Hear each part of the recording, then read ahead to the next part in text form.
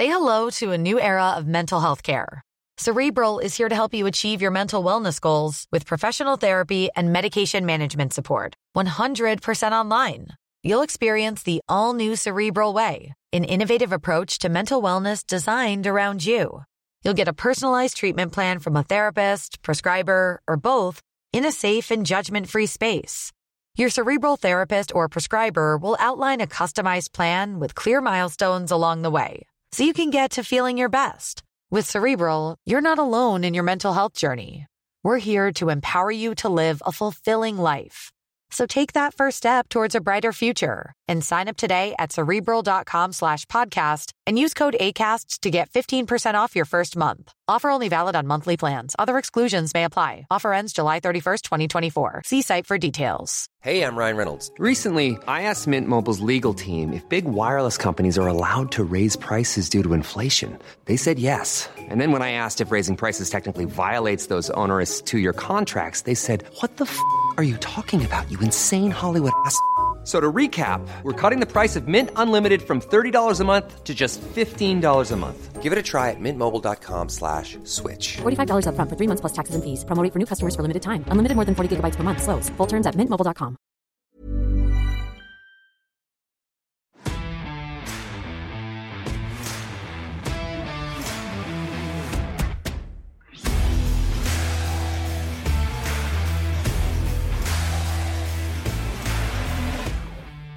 This is the Wally and Methot Show live. Now, here are your hosts, Brent Wallace and Mark Methot.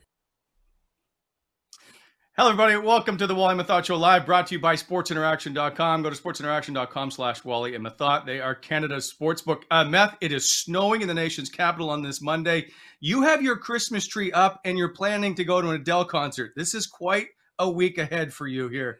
Do you want to get to the Christmas tree first? This is how we're starting off our show. You're just going to chirp me like this. Listen, I had nothing to do with that Christmas tree. I'm a firm believer that a tree has no business being in a home until December 1st, but it's not a fight I'm ever going to win with my wife. So I just let her do what she wants.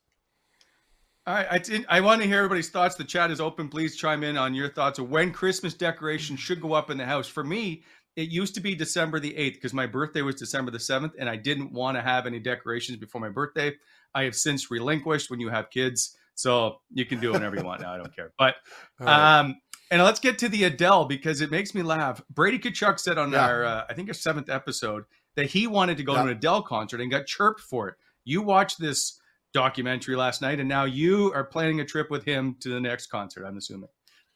Again, you're just fabricating all these stories. Yes, I watched in bed a live concert special with Oprah Winfrey and Adele last night. And it was really good. So, you know what? I've always been a bit of a fan of hers, but even more so now that I've kind of learned a little bit of her personal side. We can move on from this, Wally. It's okay just to be in touch with a bit of your feminine side and admit you want to go to an Adele concert. That's all I'm saying. I do. Coming up, we've got 100%. Sorry. Okay, continue. That's okay. Coming up on the show, we've got Tim Peel, longtime NHL official, over 1,400 games, a fellow Maritimer, in fact, from New Brunswick as well. So he already skyrockets to the top of our favorite guest list. We're going to talk to him about a few things, including Connor McDavid, Sidney Crosby, and maybe some coaches he didn't get along with over the time. But that's all still ahead. Meth, also at the end of the show, once we're done with Tim, is we're going to talk about the Sens and how things are going with COVID and all that stuff that's just ravaging this hockey team and how they're now. It's pretty obvious being shut out twice in the last 3 games. This team is struggling to find its way, given they just don't have the bodies to keep up. Mm-hmm. Yeah, well, we'll touch on this after, as you just mentioned, but I have liked the way they've played. You know, despite all these injuries and all the COVID protocol players right now, they've looked pretty good, and I'm starting to have a different opinion now on that back end with some of these new players coming in. We'll get to that after the interview. Okay. Fair enough. Let's, without further ado, bring in Tim Peel, longtime NHL official, resident of St. Louis, but still a Maritimer at heart, as always. Tim, welcome to the show. Thanks, Brent. Thanks, Mark. Congratulations on the show. Thank you. Well, apparently, if this goes any longer, Meth may be done with it after today. So I'll try to keep this on. You know what? I wish I had known he was. I wish I had known he was a big Adele fan back in the day, because I definitely could have used that to my advantage on the ice. So here's it. Do you chirp players as much as they chirp you? No, we would go back and forth. Like back when Mark and I were coming up, if somebody said, F you or whatever, and that happens on the ice, you would give it back. But there really isn't a lot of that these days. And I was telling somebody the other day that the game has changed so much, and in a good way. But these players, like I remember refereeing Connor McDavid. I don't know if he ever came up to me and talked to me, because these players are so focused now. They don't. It's not that they don't want to get along with the refs, but having a relationship with the referees isn't really anything of importance to them. Their goal is to go out there and be focused, and refereeing's the last thing that they're really worried about. It's a lot different than it was when we were coming up. Yeah, and I find that odd. It's funny you say that, PLZ, because like when I would play, and I was never like a captain or anything like that, but you mentioned Connor McDavid, you would think that they would go out of their way to try to establish a little bit of like, camaraderie or a little friendliness back and forth, so that maybe, from a player's point of view, first of all, you're just trying to be polite, but second, you're looking for an advantage anywhere you can get it. And if you're getting along well with the referees and the linesmen, to me, I don't see why you wouldn't even at least entertain that. No, and that's a good point. But the things have changed in the sense that when you were playing, obviously you chartered, but there were lots of nights that you didn't leave right after the game. And sure. Whatever city it would be in, we'd run into each other and have a beer. And that's how you developed a relationship with a lot of the players back then, was off the ice. And the game has changed so much that these younger players, there's too much money, that they're not in a bad way, but they're just focused on themselves, their career, and relationship with the referees. I don't think is as big as importance as it was years ago.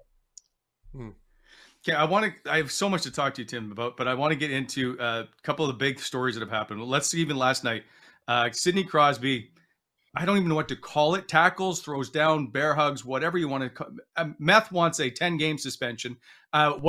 Are you surprised there's no call on this play?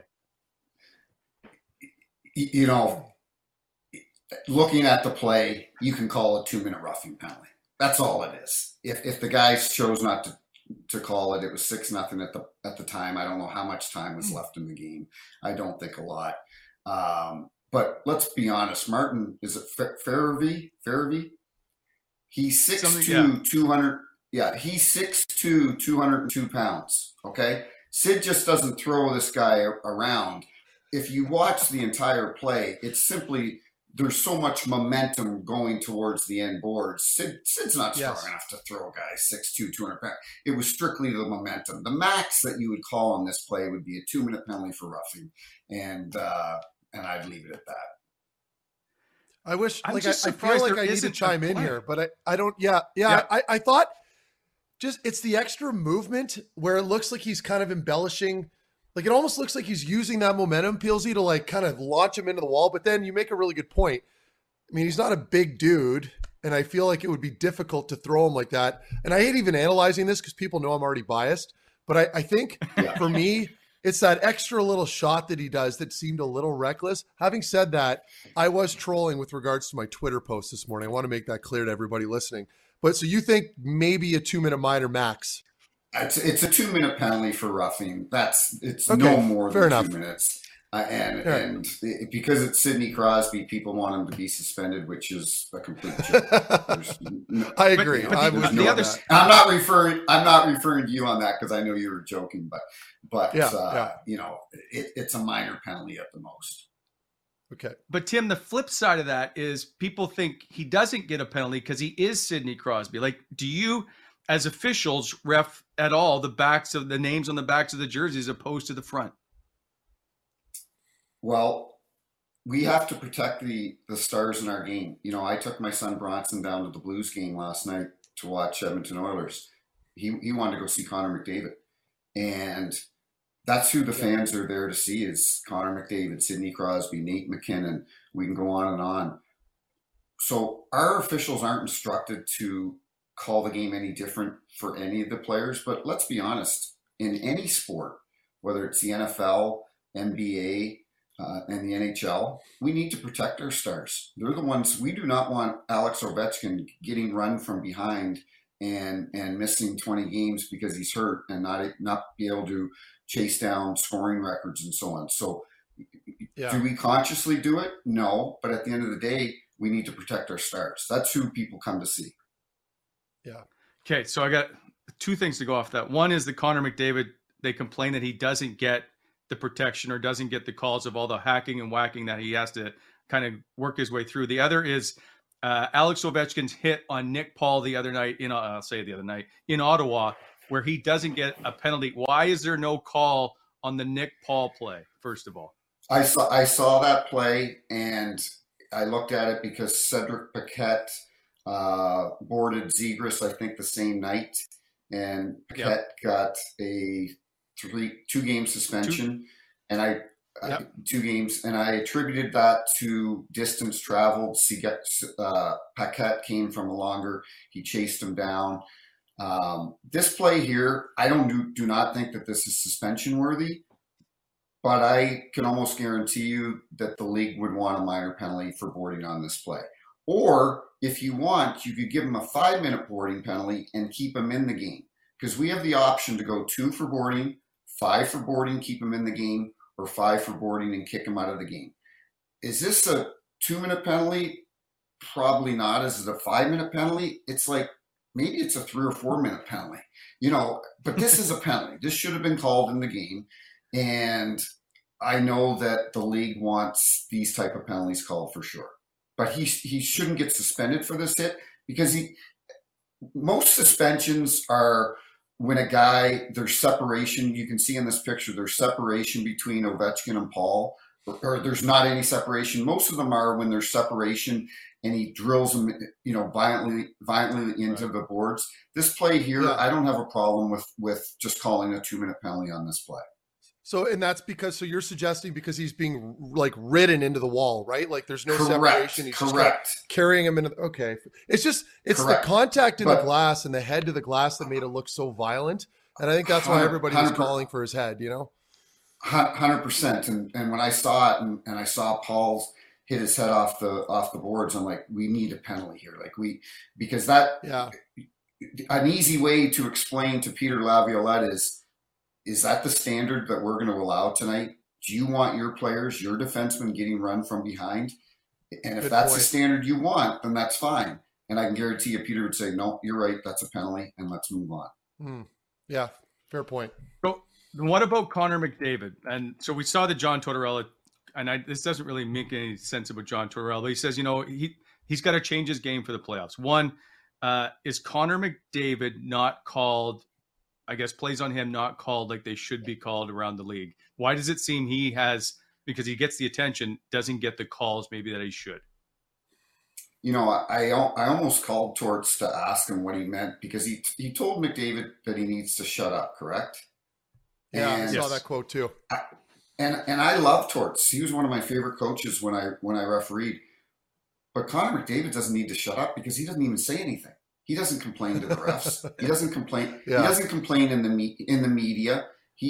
We've seen many superstars over the last 20 years complain in the media. He hasn't complained. I think he's handled it very, very well. There were 3 or 4 clips that I looked at the other day. One of them I didn't think was a penalty. The other 3, they were tripping penalties. One problem is that he's not too fast for the officials, but he's so fast that any little stick in there can knock him off balance. And I'm not saying that our officials, I can guarantee you they're not going, hey, we're going to go into this game and not call any penalties in Connor McDavid's favor. They're not doing that. But I think that they do need to refocus every once in a while and say, hey, if there's an opportunity, especially in the first period, where you can grab a penalty against the other team on McDavid for a trip or a hook or a hold, and you can show that other team, this is the standard that I'm calling tonight, And because the players adjust very quickly. Rob Schick, one of our supervisors in the National Hockey League, he would always tell us, if you can get 2 or 3 penalties early in the game and set the standard and set the tone, the players will adjust, and it'll just help your game flow better down the road, or, during the game. So I think if our officials could get a penalty, if it's there, if it's warranted in the first period on McDavid and in his favor, then I think that they should take that opportunity and grab it and make the call. But I can guarantee you, they're not going into the game going, we're not calling any penalties against Connor McDavid. Right. Some Sens fans would argue that you guys have a complete bias against Ottawa. I always get this after a missed call. Does every fan base think that? I feel like every fan base. Yes, yeah. It's always the same. So why can't they get the call? So Tim, I guess why do you hate the Ottawa Senators? Yeah, that's I love that. That's awesome, Wally. So it was funny in 2012.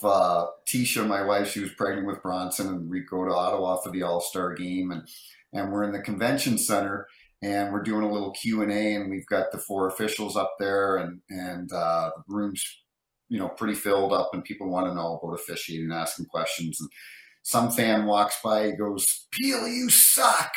I go, "There's one of my favorites right there." And, I never understood that, because I did my first game in the NHL. My first game ever in the NHL was in Ottawa. Colorado was there in 1999. I worked the All-Star game there. I loved working in Ottawa. I loved the training staff. I loved our security people. I loved being back in Canada. I loved Ottawa. So I never understood that, but I'm sure, I heard Carolina Hurricanes think I'm the worst ref to ever put on a referee jersey. So every fan base has their own opinion.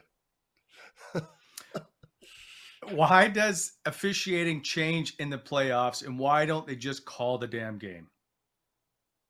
So that's a question that is asked a lot, and I disagree to a certain extent that our standard changes in the playoffs. I think everybody realizes, when we had the crackdown this year on cross-checking, I think everybody realizes, if you watch the Scott Mayfield cross-check on Kucherov, we all know that should have been called a penalty. But what happens in the playoffs, I can guarantee you that Barry Trotz is in the dressing room before his game telling his players, "You cannot take any penalties against Tampa. They will kill us on the power play. We cannot be shorthanded against this team." So a lot of it is, and I truly believe this, is the players are a lot more disciplined in the playoffs. And in the regular season, in the playoffs, if I make a call and it's a 1-minute penalty because I didn't see it the way that I thought I saw it, and they score in the power play, it becomes a big deal. It's a big deal if I make a weak call and the other team scores on the power play. So in the playoffs, we intentionally don't let stuff go, but what we do make sure of is that we call good National Hockey League penalties. They're good 2-minute penalties that everybody in the building can see, because in the regular season, you'll be watching a game, and when the 10 players on the ice are looking around because they don't know who took the penalty, that probably means it wasn't a very good call at the time. So in the come playoffs, we make sure we call good NHL penalties. And during the regular season, we have 34 officials. 20 of them make it to the playoffs. The other 14 guys go home. And we're just like a hockey team. We have the Wes McCaulleys, we have the Kelly Sutherlands, we have our first liners. Then we have our third liners, we have our fourth liners. Guys, and unfortunately, it's just the nature of the business. Some guys will never work the playoffs, and they'll never be. But they're good officials, but they're maybe not good enough to work the playoffs. So you take those 14 guys, and they go home, and now you've got the top 20 best referees in the world working the playoffs. I would like to think that their judgment and their standard is maybe a little more consistent than it is during the regular season when you have 1,200 games going on. So, do you like the Wes McCauley way he officiates and how animated he is? One of the things I've always said this, but people argue, is that referees, regardless or not, are part of the entertainment package. you guys, there's only a certain amount of you, and you go through the seasons, and you're there all the time. So it's you are, or they wouldn't put your name on the game summary and all that stuff, and they wouldn't announce you in the building if you weren't part of the entire package. Would you? Right. Are you more of a Wes McCauley type guy, or you like to sit in the background and not? Would you prefer not to make those kinds of animated calls? No, I love. First of all, Wes is one of my best friends, but I love what he brings to the game because the announcers love it, the players love it. He had one play in New York, and Vigneault was the coach. It was a couple of years ago when he made this big animated call, and he's like, "Hey, I'm in New York City, Madison Square Garden. I'm gonna blow this thing up." And he had Vigneault laughing on the bench. So not everybody can do it, and nobody else should try to be like Wes McCauley. Wes is like a tremendous person, a funny guy. He's been around, his dad was a longtime ref, and he's been around the game so long. He has guys like him don't come around very often because when he skates out onto the ice, he has 100% respect from the players before they even drop the puck. They know we've got one of the best refs. Kelly Sutherland's the same way. But as far as his animation and so on, there's only one Wes McCauley, and I love it. I think it's great for our game. And you're right, we're in the entertainment business, so let's make it fun. Absolutely. So your first game is in Ottawa, 1999 against Colorado. Were you nervous? What was that game like for you? Yeah, I remember staying at the national anthem, and it only happened twice in my career. It was my first game in Ottawa, and then it was my first playoff game in San Jose the next year. And for whatever reason, my left leg during the anthem would not stop shaking. It was just shaking. And we get the first stoppage of play. I'm by the net. I'm leaned down. I got my hands on my knees and getting ready for the face-off. And this leg just keeps shaking, and I just won't stop. And I'm like, dude, you got to get your stuff together here. And then I was lucky. I got a penalty early in the game, and all of a sudden my nerves went away. So it's funny how your body can kind of react, and then once you feel comfortable, then everything just falls into place. And I was working that game with Don Van Massenhoven, who's now a supervisor, and Mark knew Donnie. Donnie was a great guy, good communicator, and a great referee. And I was working with Brad Kovacic, who's still on the ice, and Pat DiPuzzo, who was a legendary linesman, and they make it easy for the young guys when they're first starting out. So it was a great experience, and one I'll never forget. And same thing with my first playoff game. It's funny you mentioned funny you mentioned there, PLZ, when you said that getting that first call gets you into the game. Like as a player, you're like, okay, I just got to get a hit in or something just to get my legs under me and feel good. So for you guys, it's like, okay, I just got to look for that first call, and then it settles you guys down. Did I hear that correctly? Yeah. It's funny. Awesome. And the worst thing that could have happened, especially because I was working with Don Van Massenhoven, who had been in the league 10, 15 years at that point, would be I don't call any penalties the first period. I don't get any penalties the second period. Now we're going into the third period, and this veteran ref has called 5 or 6 penalties. And I'm out there on the ice feeling like I'm a cigar store Indian, just standing around, and so it's important. You can't make it up, but it's important. If there's an opportunity for you as a young referee to get a penalty early in the game, then you need to do that, because it'll just put you at ease and make it a lot easier for you. Nice. What's the worst argument you had with a head coach, and have you ever thrown one out of the game? I never threw a coach out in the NHL. I did in the minor leagues, but everybody did in the minor leagues. I threw out Rick Vive. He was coaching in St. John, New Brunswick, and he threw all the sticks on the ice. And I loved Rick Vive. He was a childhood idol of mine. Growing up in New Brunswick, I was a Toronto Maple Leafs fan and loved Lanny McDonald and Rick Vive and all, Sittler and Mike Palmatier. And so anyway, Viver threw the sticks on the ice, and I had to throw them out. But in the NHL, I really tried to get along with the players or with the coaches, because I felt if I had a good relationship with the players and things really started to get heated in the game, I could go over to that coach, and because I had a relationship with him, and he could calm his players down. The only time that, like, Torts and I, we'd yell at each other and so on, but Torts was so old school. You know, a few years ago, I was refereeing Columbus there in Montreal, and Nick Foligno, I called a penalty against him, and he just went on this rant about how much I didn't respect him, and it bothered me for a couple of weeks, because I respected Nick Foligno a tremendous amount, because his dad, Mike, used to coach in Hershey when I was coming up, and Mike Foligno is the greatest human beings and just a tremendous person, was always awesome with me. And so when Marcus and Nick came in the league, I had a soft spot for them. And so a couple of weeks later, I'm working in Columbus, and I go down to the coach's room before the game, and I said to Torts and Shawzy, I said, Brad Shaw, I go, can I talk to Nick? And they bring him in, and I told Nick what I just told you guys, and Nick and I give a hug, and he leaves, and Torts goes, I love that. He goes, I love that. We need more of that. We need more of that old school. And so the only one that there's officials that are still working in the league right now. Kyle Raymond was working the game with me, and we were in New Jersey, and Pete DeBoer was there. And I had Pete going back to the Plymouth days, and we would go at it pretty good.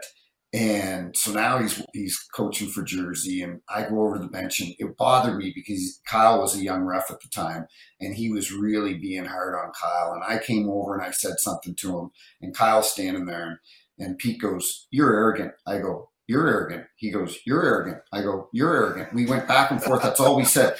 No, it was like we were in grade 2. I know you are, but what am I? And we did. We looked at each other and we go, you're arrogant, you're arrogant, you're arrogant. And Raymond was laughing at, and I've seen Pete since then, and we laughed about it and joked. But you know what? You never want to. My goal was never. I wanted to be liked by everybody, because if you're liked by everybody, you're probably not going to be a good ref in the league. You want to be respected by everybody. And it's funny because I told Wacom about 12 years ago, I said, I wish I was Tim Peel now when I first came in the league. Because when I first came in the league, it was a 2-referee system. I'm working with Billy McCreary, Don Koharski, Kerry Frazier, Mick Magoo, all these big personalities.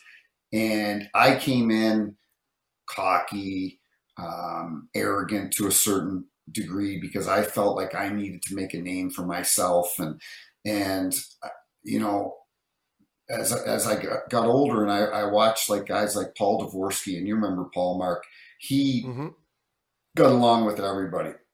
He'd joke and laugh, and if players said something, he'd let it roll off his back. And Wacom even said that to me once, and we would get a mid-season review in January to see how you're doing throughout the season. And he said, if I can just give you a tip, maybe you can just let things roll off your backs a little and not take yourself so serious. So the last 10 years I did that, and it made me a better ref. You know, I would chirp back at players if they said something. And then the last 10 or 12 years I'd go over and go, hey man, like, we're all in this together.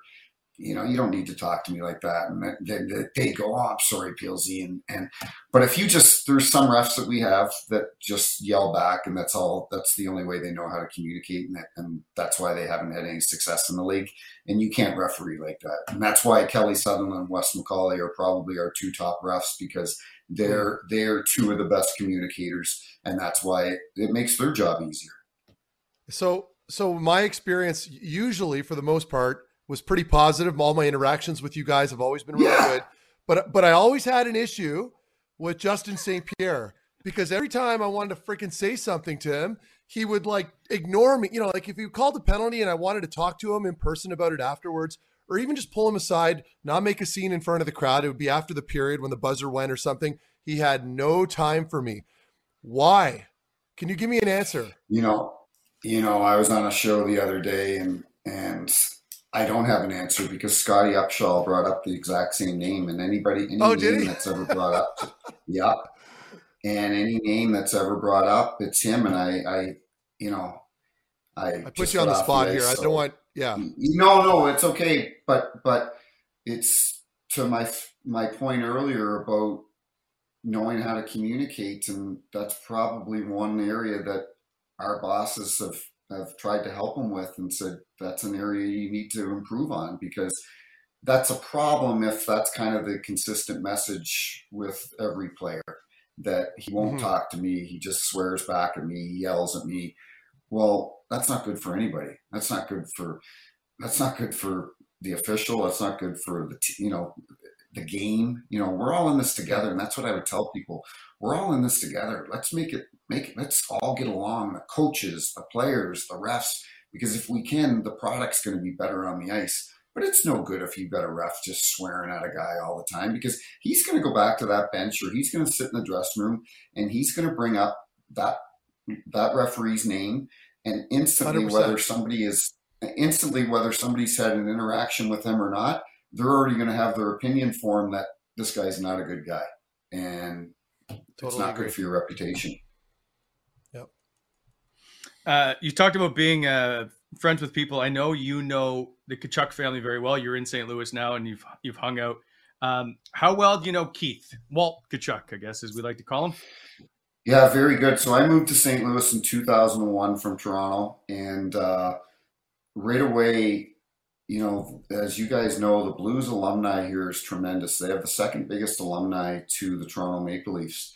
And I didn't know anybody when I lived here. Don Koharski lived here. He was the only person I knew, and he would skate with the alumni and play hockey with them. So he brought me out, and Kelly Chase took me under his wing and took me about town and introduced me to all the favorite watering holes in St. Louis.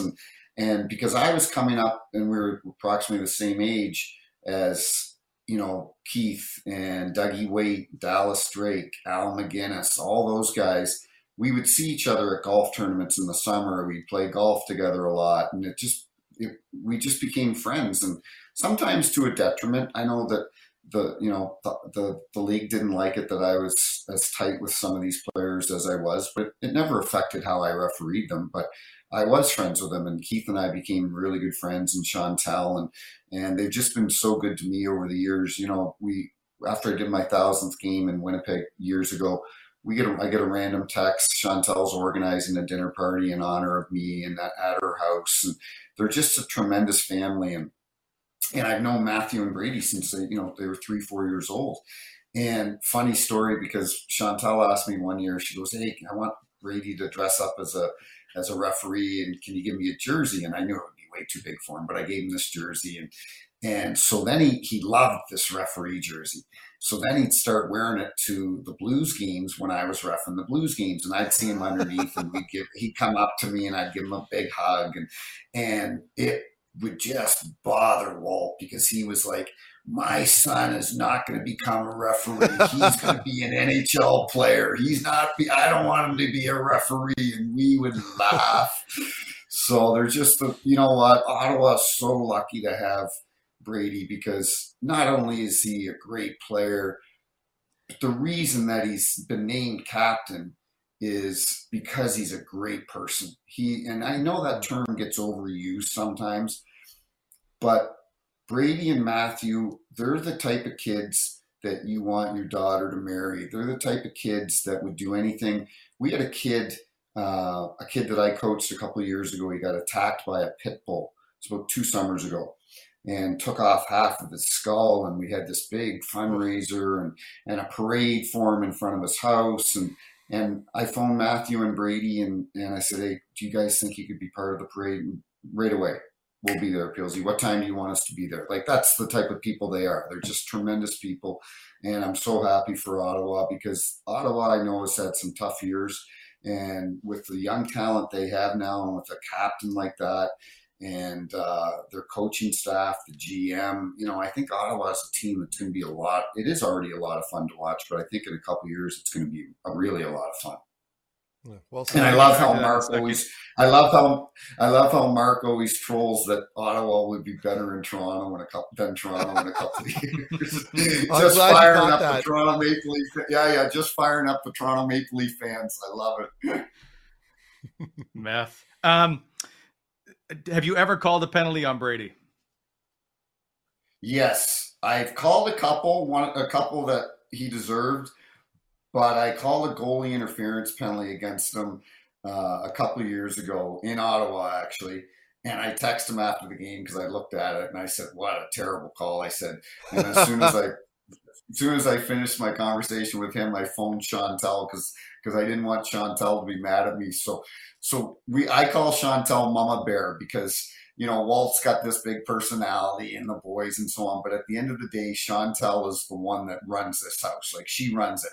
Yeah. And I remember a couple of years ago, we were at Obie Clark's, and it was in the summertime, and it was somebody's birthday, but it was Walt and I, Brady, and our good buddy Jimmy O'Brien that owns the bar at Obie Clark's, and we're sitting around drinking, and they were supposed to be home hours ago, and Walt is like, "Hey, one more, boys, one more." And they're like, Mom's going to be mad. And they're like, he's like, "She'll be fine." And all of a sudden, I got my back to the door, and Brady's looking at the door, and all of a sudden he goes, "Uh-oh." And I go, "What?" He goes, "Chantel's here." And she comes walking over, and she goes, you and you up now, and we're leaving. And just like they were 10 years old, and these guys are playing in the NHL. And just like they were 10 years old, they get up and they just followed her right out the front door. It was hilarious. You brought up Ottawa, and I'm curious if you would want to officiate a game right now in Ottawa with 10 guys out of the lineup due to COVID protocols. Ooh, is that a situation that you would not want to be in as an official? Should the league have stopped these games? Man, I've never even thought of that. Our guys have been lucky this year. I haven't heard of too many of our guys that have got COVID. The last year that, there were a number of our guys that did. But this year, I don't think that many of our guys have. It's different for the players because they're in the dressing room together. They're checking players from the opposing team. They're in a lot more physical contact than we are. But that's a great question, though, Wally, because I will say this: when Nashville and Carolina got COVID last year, and they had played each other in Nashville, I won't mention his name, but the linesman working that game also got COVID the next day. Because you think about it, he's the linesman. He's conducting the face-off. His head is right down there between these two players. And sure enough, the linesman that was doing that game got COVID. So I wouldn't worry about it. I can't answer for the other guys because I think the league has done a good job. It's unfortunate because we're taking all these precautions, but then guys are still getting it, even though they've been vaccinated and had the booster shot and so on. So hopefully, and we keep saying that for the last year and a half, hopefully it starts to die down because here in St. Louis was humming along, 4-0, 5-0. And then O'Reilly gets caught with COVID, and O'Reilly's the most important player on their team, bar down. And you'd hate to see, come March when teams are fighting for a playoff spot, and all of a sudden their best players get COVID. Geez, that would suck for that team. It would be terrible. So hopefully if teams are going to get it, I hope they get it early so that the second half of the season we don't have as many cases. I meant to bring this up earlier, so I apologize for jumping around. Brian Murray was always known to have a great sarcastic wit about him on the bench, at least with his players. I'm curious if you ever had any interactions with Brian Murray while you were reffing a game. I did. Brian, he was tough. He was tough. He was tough on me. He was tough as a GM, and it was funny because we were walking out of the All-Star game. Because when did Brian pass away? 5-6 years ago? Yeah. 2017, 2018? No. Yeah. Was it not prior to that? So it was 2012, though. It was 2012 when we got the All-Star game in Ottawa, and we're at these receptions, and everyone's got a couple drinks into them and so on, and I've got my wife, and she's pregnant, so Brian can't give me a pile of crap. I'm standing there with my pregnant wife, and Brian's there with his wife, and I introduced myself, and I said to Tisha, I go, and to Brian's wife, I go, you guys would not believe how nice Brian is to me. I was being like, so he is nice to me all the time. It's unbelievable. He goes up and he starts laughing. He goes, "You're a beauty." He goes, but we I wouldn't say we were friends, but whenever we'd see each other, because we kind of broke that barrier of, a lot of people that if they don't know you, they just see you as a guy that's got a jersey on that calls penalties against their team. They don't know that you've got a family and that you're actually a pretty good guy and you care for people and you don't want to go out there and make somebody lose or call a penalty late in the game that team. But sometimes not sometimes, you just got to do your job. And until you get to know that person, and that's what happened with Brian and I, and then we'd always share a story and talk afterwards. And it was a sad day when I heard that he passed away, because he was a great man. He loved his players. He loved his family, and he loved the Ottawa Senators, and he'll be missed. Mm-hmm. I wanted just to point out that Darren Dreger's now tweeting that sounds like postponements coming for the Ottawa Senators could be the next 3 games. So something we'll keep an eye on for sure. Yeah. Okay. Yeah. Well, and you know what? It's the right thing to do, because at the end of the day, the National Hockey League, we've got to put the best product on the ice. And if we're not putting the fans are going down, they're paying good money to go down and see the best players on that team. Yeah. And if there's 5, 6, 7 players missing, they're not going to watch an American Hockey League game. They're going to watch a National Hockey League game. So that's good to hear that they're doing that, because that's the fans deserve that. And quite frankly, is it fair for other teams, we'll say in Ottawa's division, for Ottawa to be playing with a depleted team when teams like Winnipeg and other teams are playing against Ottawa, and it's probably going to be not an easy 2 points, but chances are Ottawa will win that game. So it's fair. Right. It's not fair for people in their division as well. I never thought of that. That's actually a really good point. Yeah. Right? Like, what if Florida's trying to get to win the division or whatever, and Tampa gets 3 extra games against Ottawa, who's in COVID protocol, right? Like, it's just so much surrounding everybody. I wouldn't want to be the league right now, because they're having to. This is a whole new playing field, and they're juggling a lot of balls trying to make this work for everybody. It can't be easy. So, can you explain to me goaltender interference in 30 seconds? Go. Don't go in the blue paint. Don't go in the blue paint. If you go in the blue paint on your own, you run the risk of goaltender interference. If you get shoved into the blue paint, like Stamkos did the other night by I forget what player, and I was watching the game, and then I listened to it on. It was the Ottawa game, right? Ottawa game against Tampa? Is that the one you're talking about? Game? Yeah. Like 2 weeks ago, I think. Anyway, there was like a Congo line of players that got shoved into him. Yeah, I think Nick Paul pushed him or something. Yeah. But if you go into the crease and you've got a presence in the crease that the goaltender is unable to properly play his position, and that's what I would always describe it. The goalie has to properly play his position. Just because there isn't any contact doesn't mean there's goalie interference. If Brady Tkachuk is inside the blue and Carey Price has to back up from him and is closer to his goal line, and there's separation between Brady and Carey, but Brady has established presence in the crease and the puck goes in, then it should be no goal, because Carey Price is unable to properly play his position. He can't He is not taking that shot from the point with his skates on the goal line. He's taking that shot coming out to the top of the crease to cut down the angle. So that's what the league looks at. That's what our officials are instructed to do. And hey, listen, there's a lot of gray. Goalie interference is not an easy call. Peelzy, just on that point, before we jump to another topic. So if a player is standing like Brady Tkachuk and his skates are, in the white area, like not in the crease, but at the top of the crease, and maybe his backside is, his ass is hanging out a little bit, or he's bent over and he's kind of over that line. And it's, and you got the goalie putting his hand up. Is that considered goalie interference if he's crossing that invisible barrier?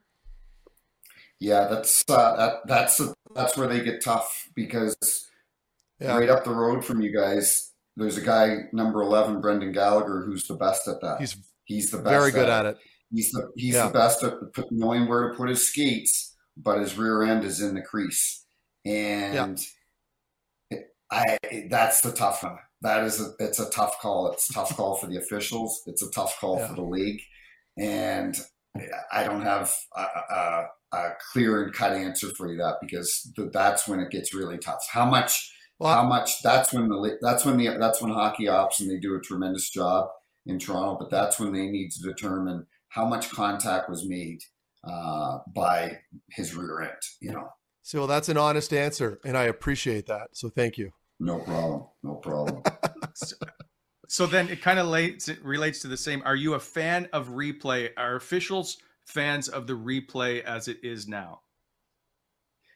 Yeah, absolutely. It's like when they brought in, years ago, it was brought in originally for goalie interference for goals and no goals.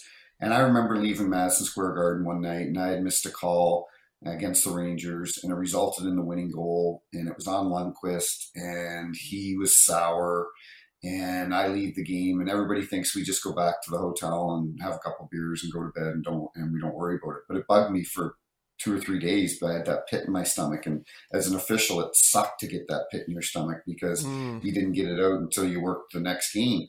So the last thing that we want is, as the officials on the ice, is to be the determining factor in the outcome of the game. And so when they brought in video review, I was the standby ref in St. Louis back in the second round a few years ago, 2 years ago, when they went on their cup run, and it was game 4 in St. Louis when Timo Meier gloved the puck to a teammate, and they put it in overtime, and St. Louis lost the game, and the refs were chased off the ice. You had Mark Joannette, Dan O'Rourke, Johnny Murray, all 3 guys that worked multiple Stanley Cups, phenomenal refs. They just missed it.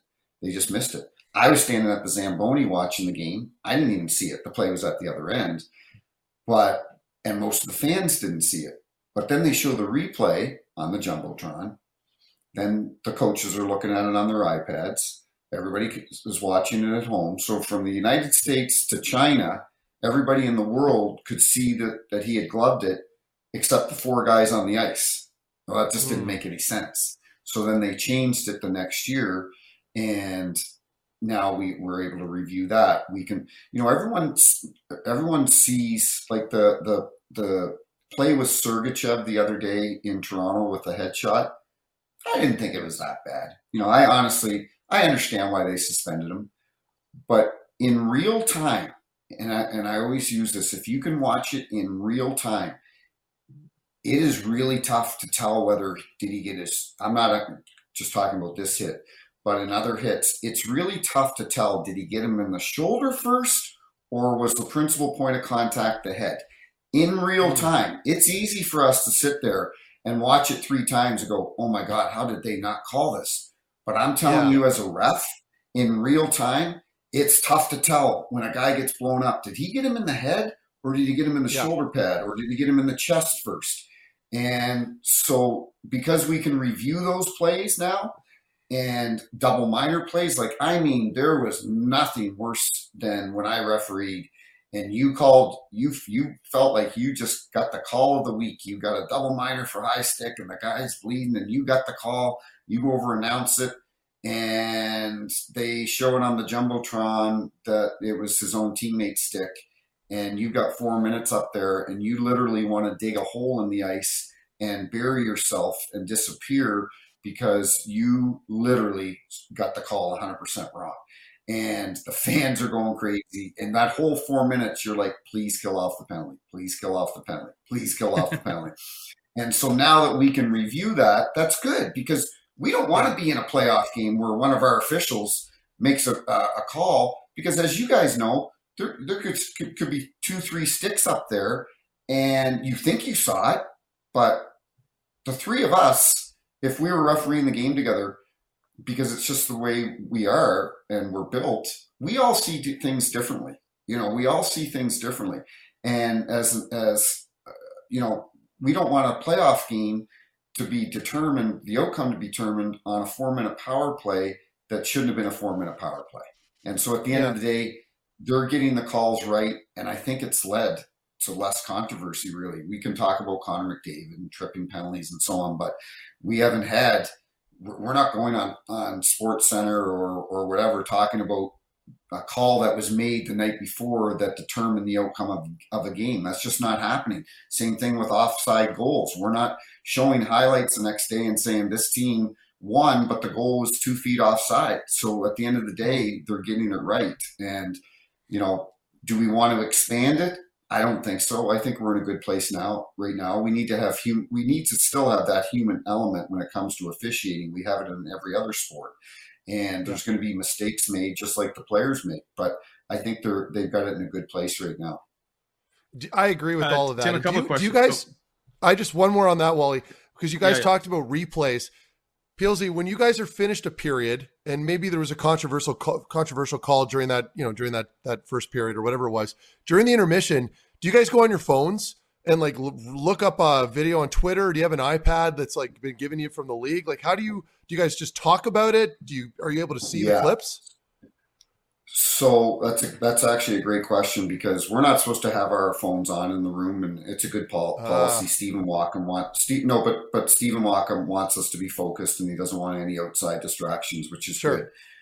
But if there is a play that we know we're going to come out to start the second period or the third period, and DJ Smith is going to be down on the boards waiting for us because he wants an explanation on a call, let's look at it beforehand, guys. Let's pull it up, like you just said, on social media or whatever network, and know what we're talking about before we go on, because he may just be trying to get an advantage to get the next couple calls. And, exactly. And if we know what happened, we can say, no, this is the way it happened. We looked at it. But on the flip side, it's also good when you come out and you go, you're right. You were right. We missed it. I looked at it in between periods and we missed it. And then he goes, okay. But if you just skate around and you go, no, you're wrong. I got it right. No. But if you come over and you go, you're right. We missed it. We got the call wrong. And he goes, okay. And because then what's he going to say? He's not going to yell at you anymore, because he realizes you're a human being and you made a mistake.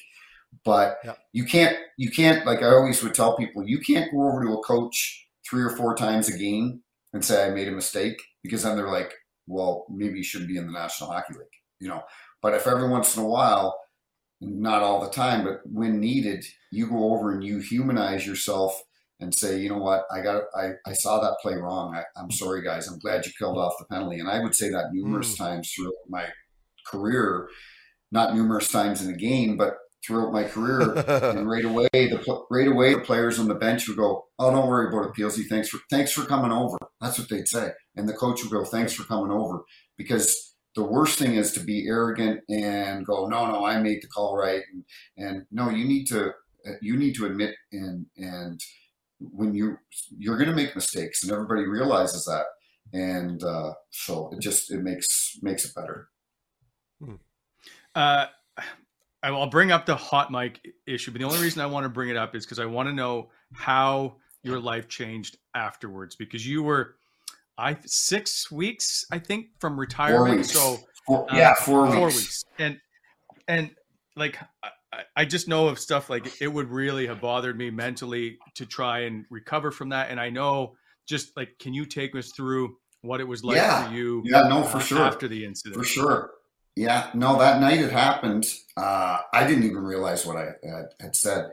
And then after the game, because it had on me there that I wanted to get a effing penalty against Nashville, and my verbiage just came out wrong, because I think I was embarrassed because I made this call and I knew it wasn't a good penalty because I saw the replay. And I was working with a veteran, Kelly Sutherland, and not only were we really good friends, but I really respected his ability, what he had accomplished in the game, and gold medals in Sochi and multiple Stanley Cup finals. So I was embarrassed that I would make this call because it wasn't normally what I would do. And so, and we only called 2 penalties against Nashville the entire game. So obviously my intent was not to get Nashville. And I like to tell this story because it's kind of important. Before the game, there was a trainer for the Nashville Predators. His name was Pete Rogers. And Pete was in Rochester back 30 years ago when I was there, 25 years ago. And he had been the trainer the equipment manager for the Nashville Predators forever and had taken care of me throughout my whole career. So that afternoon I went and bought a bottle of Caymus wine and took it down to his room and sat in the room, and Yossi's coming in, all the players, and we're just in the office and having a coffee, and Todd Richards is in there, and good to see him back because I know he had a heart attack a few weeks ago, but he's back on the bench, so that's good. And Richie and I and Peter sitting around and just shooting the crap about horseback riding and kids and hockey. And so I didn't leave the Nashville dressing room going, I want to get Nashville. It was just it's the world we're living in now that you make a mistake. Like I said to somebody wants me to get into public speaking. And I said, imagine, you've built a reputation up for 23 years throughout the world, but really in North America and in my adopted hometown of St. Louis. And it was a 2-second audio clip. It completely wiped it all away. And I go, that's pretty powerful stuff. And like I said to somebody, it's not like I got a DUI. It's not like I got charged with domestic abuse. It's not like I used a racial slur. Some things that you may never recover from. This was a 2-second clip that I just said the wrong thing on the ice. So I said to the guys after the game, I go, I may get fired tonight. And they were like, so next morning I'm at the airport. I was supposed to go to Dallas. I knew I'd been taken off that game already. So I was at the airport in Nashville, and Stephen Walken called up at 7:30 in the morning and said, you've worked your last game in the National Hockey League. And it was March 24th. My final game was April 24th. The St. Louis Blues, Doug Armstrong and Tom Stillman, the ownership group here, they're phenomenal people. They had tickets made up already on Blues tickets, Tim Peel's final game. And it was supposed to be a really fun event. So I said to Steven, I go, okay, thanks. I said, I got to let you go. I got to get on a flight. I didn't go, no, don't do it. I didn't grovel. I said, okay, I knew it was done. So I get on the plane, I fly home, and I haven't even told my wife yet because I didn't tell her Tuesday night after the game because I didn't know what was going to happen. So I didn't want her to worry. Well, now I'm flying home. I land at 8:30. Well, now it's already out in social media. So now my wife's got to find out from getting text messages from other people. Yeah. And so I come home and she's crying. And anyway, from drive to the airport or from the airport home, I literally was I don't want to say I was fine, but I was not as upset as I think people expected me to be. Like I was left at an adoption agency. I grew up in a trailer park in Canada. My mom died of cancer at age 50. I go, nothing ever came easy to me my entire life. And I've had more adversity but I've always been resilient and had perseverance. And I just looked at life that way, that I wasn't going to let one moment define me. So I'm driving home and I get this number come across, and it's David Clarkson, or it's a Columbus number. And I don't know, have his number in my phone. I answer and it's David Clarkson. Well, David Clarkson hated referees. He played for 4 teams, and he was really difficult to officiate. And so when I answered, him and I had a lot of battles over the years. So when I answered the phone and he said it's David Clarkson, I thought he was going to say, yeah, it looks good on you. And he goes, I just want you to know, I think what happened to you is a travesty. I'm in Denver and playing with some ex-players, retired guys, and we just think what happened to you is just it's not right. And so those phone calls just kept coming in, and text messages, from, and I'm name dropping here, but Gretzky and Brian Burke called me, and Daryl Sutter and Tortorella, and just every coach, GM, ex-player, current players. And I don't want to say it made it easier, but it kind of did. And then it was about 1:30 that afternoon, and I'm just surviving at this point. I'm really kind of on autopilot. And Chaser calls me, and I had talked to him earlier in the morning about my incident, but he calls and he goes, I got some bad news for you. I go, what? He goes, Bobby Plager just got killed in a car accident. Bobby Plager was the man here in St. Louis. Like he was the man. And I loved Bobby, and he loved my kids and my wife. And Chaser said to me, he goes, because social media around the world in North America was blowing up, but in St. Louis, it was really blowing up about me. And all of a sudden it went to Bobby Plager, and Chaser goes, Bobby Plager loved you so much, he thought he'd take the heat off you today. And so I'm surviving. And then it was the one and only time that I had ever cried. And that's when my kids came home, and I saw them, and I realized that because they were really looking forward to me doing my last game. They were really pumped about it, and all their friends coming, and so but part of me was I was crying because of that, and then the other part of me, I had to tell them that Bobby had passed away, and Bronson, my son, plays hockey with Jamal Mayers, his boy Jamal, and I coach the team, and Bronson loved Bobby, and so I had to tell him that. So, but you know what? It's I've been good. Like Jamal Mayers and I and Andy Strickland, we started a radio show down here in St. Louis on Tuesdays. The three of us go in there, and other opportunities that have come my way. And Jeremy Roenick, he got in some trouble, and Milbury got in trouble, and I don't want to say it was cancel culture, but a bunch of people said, hey, welcome to the cancel club. You say one wrong thing and it wipes away 23 years. And I have nothing but good things to say about Bill Daly and Gary Bettman in the National Hockey League. Do I wish the outcome was different? Probably. Of course I do.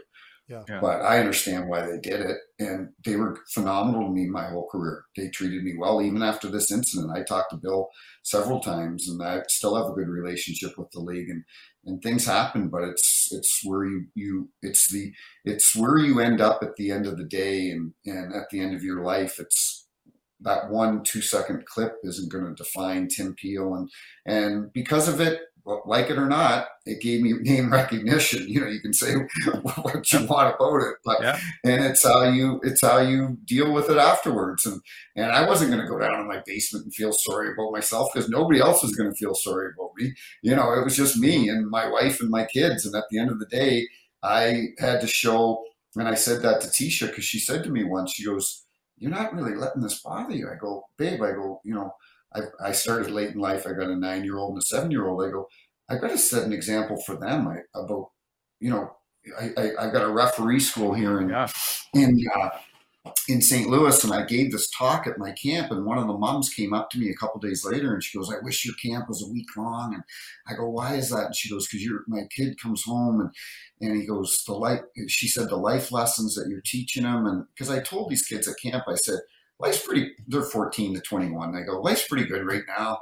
Probably got a girlfriend, you're in high school, mom and dad bought you a car, you're having fun. I go, but guess what? Life's going to suck sometimes. You're going to get kicked in the you-know-what. But I said, and it's going to happen. It's going to happen to you. But it's how you deal with it, and it's how you come out on the other side. And that's kind of how I've looked at things my entire life. Yeah. And it's so funny, because I'm actually, even when it happened, I wouldn't say I was relieved, but I was then really excited about, okay, what's the next chapter of my life now? Like, because I've always wanted to do media and radio and TV. And when I was in school, I would be the one that would, host and MC stuff at our high school. And I feel comfortable doing it. So I was looking forward to hey, what's going to happen in the fall? What new opportunities are going to come my way? And that's what I'm excited about now. Good for you. And you've done a phenomenal job. You did bring up about having to tell your kids, and it struck a nerve with me, because I remember the day that I got called by TSN, having to walk down the hall and go to my kids, like, your dad doesn't work for TSN anymore. And that was one of the toughest ones. And having to, Wally, how you respond to it is huge. Yeah. You know what, Wally, that's funny you said that, because kids are so funny, right? Brielle, she's a horseback rider, my little girl. And so that afternoon, she came home from school, and I was driving her out to the stables to go horseback riding. And she's in the back seat, and nobody had told her this, because I told Tisha when I got home. Tisha goes, I didn't tell her that. And she goes, Dada, can you do me a favor? I go, yeah, baby girl. I go, what's that? She goes, can you tell people that you didn't get fired by the NHL? And I was like, man, it bothered me, because I'm like, yeah, no kidding. Let's be honest. And I thought about it a couple days ago. I thought about because we've never talked about it. We've really never talked about it. All we've talked about is the good thing. Daddy's home now. Like I mentioned earlier, Jamal Mayers and I coach the select team, and his son and my son play on it. And all we've talked about is how I'm at every practice now, and at every game, and at Brielle's horse shows, and how I'm around. But there'll be a time that comes in the next few years. They're still a little too young, but I'm sure they're on the internet now, and if they Google my name, it pops up there, Peel fired by. So I'll have to explain it to them maybe a little bit in greater detail when they can understand it a little bit better.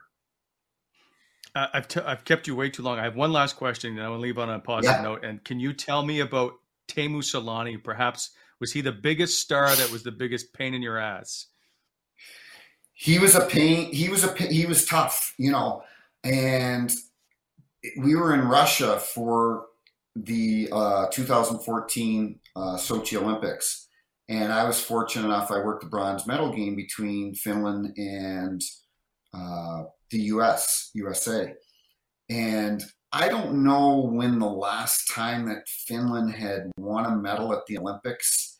I think it had been a long time, and I'd have to look it up. But for Finland to win a medal, a silver medal at the a bronze medal at the Olympics was going to be a huge, huge deal. And Teemu was tough, but he was emotional. But I had a tremendous amount of respect for him, because he was just such a phenomenal player. But in the first period of the bronze medal game, I had to call 2 penalty shots in USA's favor. And one of them was Finnish player was back checking, and he broke Patrick Kane's stick. The other one was a blatant trip, and there were 2 automatic penalty shots, and USA missed both of them, which was good for Finland. But Selanne comes over, and I mean, if COVID was existing back then, I was going to get it, because he was spitting and yelling and in my face. How I was just putting it right to Finland, which it was not the case. And if this was any other game, I would have given him unsportsmanlike, maybe a 10, maybe got him out of the game. But I'm like, buddy, this is on TV throughout the world. This is the bronze medal game. It's Teemu Selanne, the greatest Finnish player to ever play for Finland. You got to suck this up, big boy. And you can't even give him an unsportsmanlike penalty. You got to just eat it and take it. So I took it. I tried to calm him down. I didn't give him a penalty. They come back, they win the game. And where the officials stayed in the village, the hotel we were at, it was really the only place that had a good hotel bar. And that's where we hung out. And sure enough, around midnight, here comes the whole Finnish team in. And Timo Kieminen, I love Timo. He was one of my favorite players. We just loved each other on the ice. And Jarmo Kekalainen, I love Jarmo. And here comes Teemu, and now he sees me. He's like, Peelsy, and he gives me a big hug, and we get drunk together. I think we drank until 6 a.m. until we got on the plane to go back to North America. But it was funny because we laughed. I go, you are the biggest front runner I've ever seen. I said 3 hours ago, I said you wanted to rip my head off, and now we're drinking beer and everything's great. But it was awesome. It was great for him because it, as America or North Americans, we know it's important, but it's really important to those European countries, to Sweden and Finland and some of these other countries when they get a medal at these Olympics, because we always expect the gold, growing up in Canada, but for these other countries. And so for Teemu, it just kind of put a cherry, I think, on the top of his great Hall of Fame career. Absolutely. Tim, as I keep saying, I've kept you way too long. I appreciate all the time. No, it was fun. It's always good to talk to a New Brunswick guy. So we hope to get you back on, unless you block my number. So I will reach out to you again soon, my friend. Yeah, it was great to see you guys. Great to see you, Mark. And, Brent was one of those guys, Mark, when we'd come out of the tunnel in Ottawa, he'd always be standing there and he'd go, "Hey, Timmy, how you doing? Hey, Brent, how you doing?" He was always respectful and nice to us. So I never forgot that. So that's why when you reached out, and I always loved Mark, and I'm happy for you guys. And down the road, anytime you guys want me to come on, let me know. We'll hold you to it. Peeler. Thanks very much, Peeler. Okay. Talk Thanks, guys. See ya. There goes Tim Peel, who's a phenomenal story, and I've enjoyed every second of talking to him. And we've always chatted throughout the years, just in the hallway when you're walking by. So appreciated Tim Peel coming on. Just that's brought to you, by the way, by Whitewater Beer, and I wish we could have had a few because I would have shared them with him throughout that interview. Whitewater Beer, phenomenal beer, by the way. Shop whitewater.ca, 15% off. Use the Wally Methot coupon. Meth, I've kept you too long, I know. But I want to do quickly, just before you go, the fact that they've canceled these 3 games and what it's has going it been to mean. Official? I'm going to say it's almost close. Let me just double check and see if there's. But if Darren Dreger says it, I'm going to go Bruce tweeted it too. So I think it's pretty. Okay, all right. I think it's pretty official. Pretty official. What a good dude though. I just really quickly on Peeler, I just that was one of my favorite interviews because of his story. Yeah. And he's such a well-spoken guy, because I knew this about him before, and you did too, Wally, right? We already knew the guy. So when that happened to him, all I could think was like, man, like they got him, like in a gotcha moment that was like 2 to 3 seconds long. And it's essentially defined his effing career. And it's such a shame because there was no malicious thing behind it, right? It was just an unintentional mistake that essentially got him, fired. Anyway, it's such a shame because he's such a good guy. And I just wanted to make sure we're acknowledging that, which you've already done, Wally, and I wanted to throw in my 2 cents. There's one thing about his backstory and he brought it up briefly, and we just didn't have time to talk, and I'd like to have him back on, is, going through and being an adopted boy and not having a lot and living in a trailer park and getting his way to be at the pinnacle of the National Hockey League. That's a huge success story. So he's earned his stripes for sure. Yeah. So with this COVID thing, I think we're now going to perhaps see that Sens start to get back and get healthy again, which obviously when you watch these last few games, you could see, especially the Calgary game, nothing left, right? You take out your top scoring player in Drake Batherson. There's just there. So I'm thankful the NHL decided finally to take a look at this and to step in and just go, okay, enough. Yeah. And who were we talking to about this the other day where I forget who it was, Wally. We were talking about, once you start losing some players, it's one thing, but and I know it's unfair and it doesn't sound fair or balanced, but when you start losing some stars and it's seriously affecting your performance as a group, I'm not talking about health. Health is incredibly important, but that's obvious. But the production itself, and when you start losing some big names, at some point you just have to call it, right? And we touched on that in the interview where it's not only unfair to the team here in Ottawa, but it's unfair for other teams, divisional opponents. It has a trickle down effect. And so I think it's the right play. I like to downplay stuff. I will fully admit it. That's me as a whole, and I grew up hard and I can play the tough guy role lots, but in this case, I think it's appropriate. I think they're making the right decision. I was looking forward to calling the game on Thursday. Looks like it's going to be on hiatus now. I might just maybe go out to dinner with Wally instead and Craig. Maybe we'll figure something out. But they're making the right call. I think when you start losing guys like Batherson, as we mentioned, and who knows who else is going to go down at this point, Wally? It's that's scary. So I'm gonna. By the way, I'll invite you over for steaks Thursday night. My treat, oh God, no! You couldn't pay me. No. I'm not. No, thank you. 7 players have played all 15 games for the Sens this year. 7, and I know there's injuries as well, but they have gone through a tremendous amount of players to try and just keep this thing going, and it affects not only on ice product, but affects obviously the gate and how ticket sales go there. And this is a business. And then all the costs that are added on top of getting these players in, paying per diems, paying travel costs, paying hotels, paying salary. It's a huge, as we've seen on Cap Friendly, huge undertaking of just all the money that they're having to shell out. So we'll see how this plays out. But for now, that is I think that's it, Meth. Like, unless you wanted to. Sorry, one last thing. By the way, before we go, brought to you by sportsinteraction.com. Go to sportsinteraction.com/WallyMethot. Is Shane Pinto. Is there any business that he should have been on the ice in the last game against Calgary when he goes to take a face-off and can't move his wing? Yeah, that's interesting. And I had a feeling you would ask me about that. You can't blame anybody. I'm reluctant to blame any, because that's one of the best staffs, medical staffs in the NHL. Like, I played for a couple teams. Ottawa's like second to none, really. And I mean this. I'm not trying to protect anybody here. Like Dom Nicoletta, Jerry Townend, and staff are unbelievable. But they also have to listen to players, right? So if you're a player in that locker room and you're going, you know what, I'm fine, Dom. Like, just let me go. I'm good. Like, look at this. Look at my arm. It's fine. That's innate in hockey players. We all know this, right? It's just and we have all played. You don't have to play at the NHL level to be that way. We all take pride in being tough and playing through injuries. And it happens all across the NHL every game. There's never a game where the entire team is healthy and not banged up. It happens. So in Shane Pinto's case, I'm not in the room. I don't know what he's saying, what he's communicating to the staff. But for all we know, he probably felt pretty good in the moment, right? And I'm sure he's taking medication to eliminate some of the pain, and at the same time, a little bit of that inflammation in there. So he goes, I'm ready to go. Let's go. He goes out there, and it's just the wrong angle at the wrong time.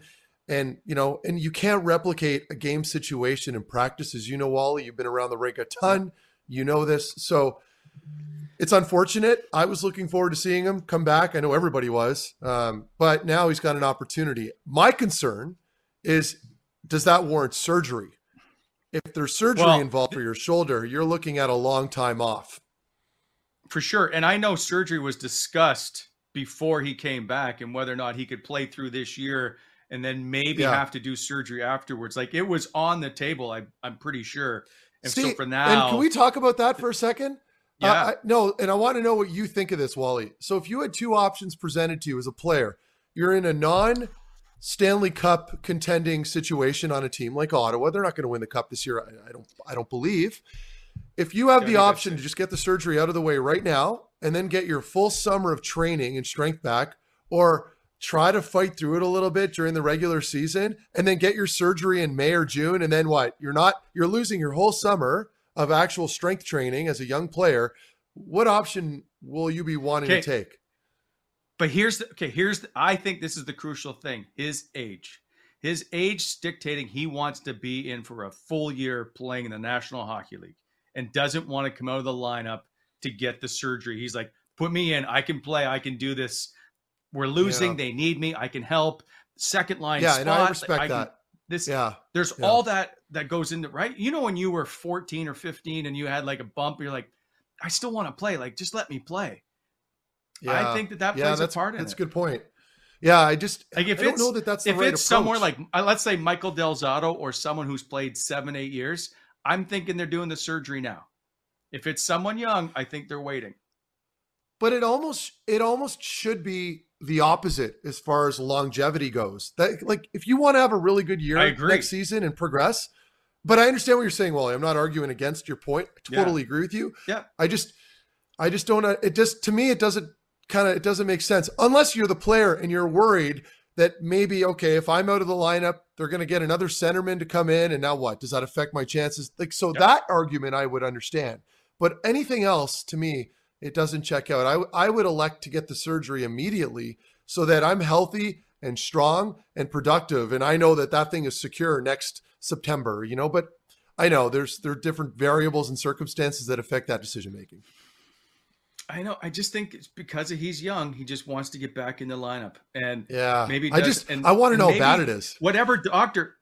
Well, so maybe it hasn't been discussed just how serious it is. Maybe they can't tell. I don't know. Yeah. I know there's all kinds of medical stuff that they can do, but maybe they just didn't know it was that bad. I don't know. Maybe. Yeah, good point. But, and now before, because I know you're probably just about to let me go here. I don't want to go anywhere, by the way, because my daughter's sleeping until 3. What happens on that D core now when you've got Thompson now in the lineup? Hetherington's looking really good. Like, they've got some call-ups that came in. We thought they were going to get blown out of the water. And now all of a sudden it's like, you've got more serviceable D-men. And I'm like, where do we even go with this? Okay, but hold on a second. So I'm going to play devil's advocate here because we've seen this enough throughout our careers. Lassie Thompson has played 3 National Hockey League games. Are we now crowning him a top line pairing here all of a sudden? He can play. I know. You know what I'm saying, Matt? Like some guys come in and have some pretty good games, or the fact that they're a depleted lineup and they look this way. But one thing that needs to be pointed out, Lassie Thompson had a very good training camp and people forgot about that. And so, and he was also on the taxi squad last year. He's gotten some reps in playing with this big club, if you will. I just think that, I don't know, 3 games in, I don't know that you need to crown him a top line defenseman right now. Has he played well? Absolutely. But can we pump the brakes a little? Yeah, no. And another big thing is adrenaline, and it's playing sort of out of your mind for a little bit until it starts to, the hangover kind of starts to set in, and you're playing your true self. The counter to what I'm saying now, because again, I'm kind of playing devil's advocate. From what I've seen, at least with Lassie Thompson, Wally, his fundamentals are really good. Like, he skates very well. He's not that small. Yeah. He's not a big guy, but he's not small. He's he's a good size, especially for today's NHL, and he sees the ice very well. So I don't see a lot of regression moving forward in his game. Like, same with Zub. Like last year he was very good, and we thought, okay, like let's see how he does, after the summer and a full season and with maybe a little more pressure and higher expectations. And his game hasn't changed. He's still the same really good player. So I understand your point. I do think he's a player. Do I think he's a number one, like a top pairing defenseman right now?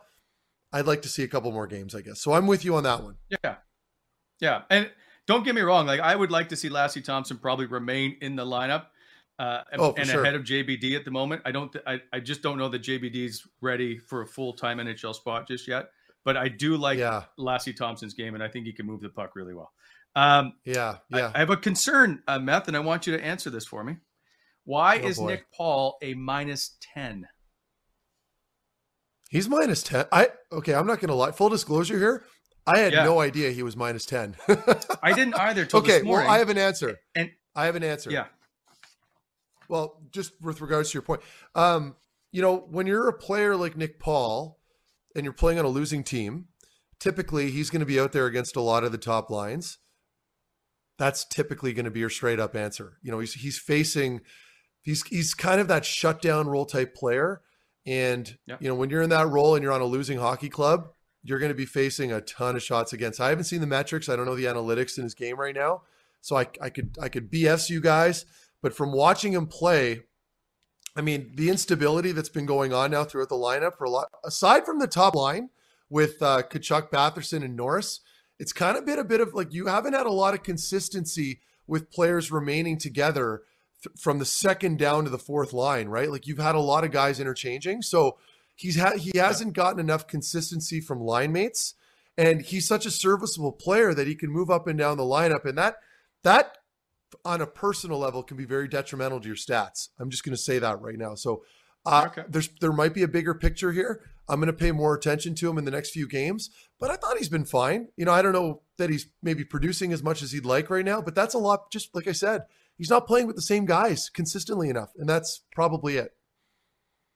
Fair enough. I was just surprised that he had the team worst -10. No, yeah, I understand this is a debacle of a season right now, and so all those numbers get skewed. It just seemed odd that it was Nick Paul. All right. Sure. Just a reminder, a thank you to Bonisher Excavating Inc., BEI. Go to BonisherExcavating.com as another full-on sponsor with the Wally Methot Show. Meth, time to go. Maybe you can get a little nap in. Okay, I will. Thanks, Wally. I'll be over to help decorate the tree later. That's the Wally Methot Show. Take care, everybody.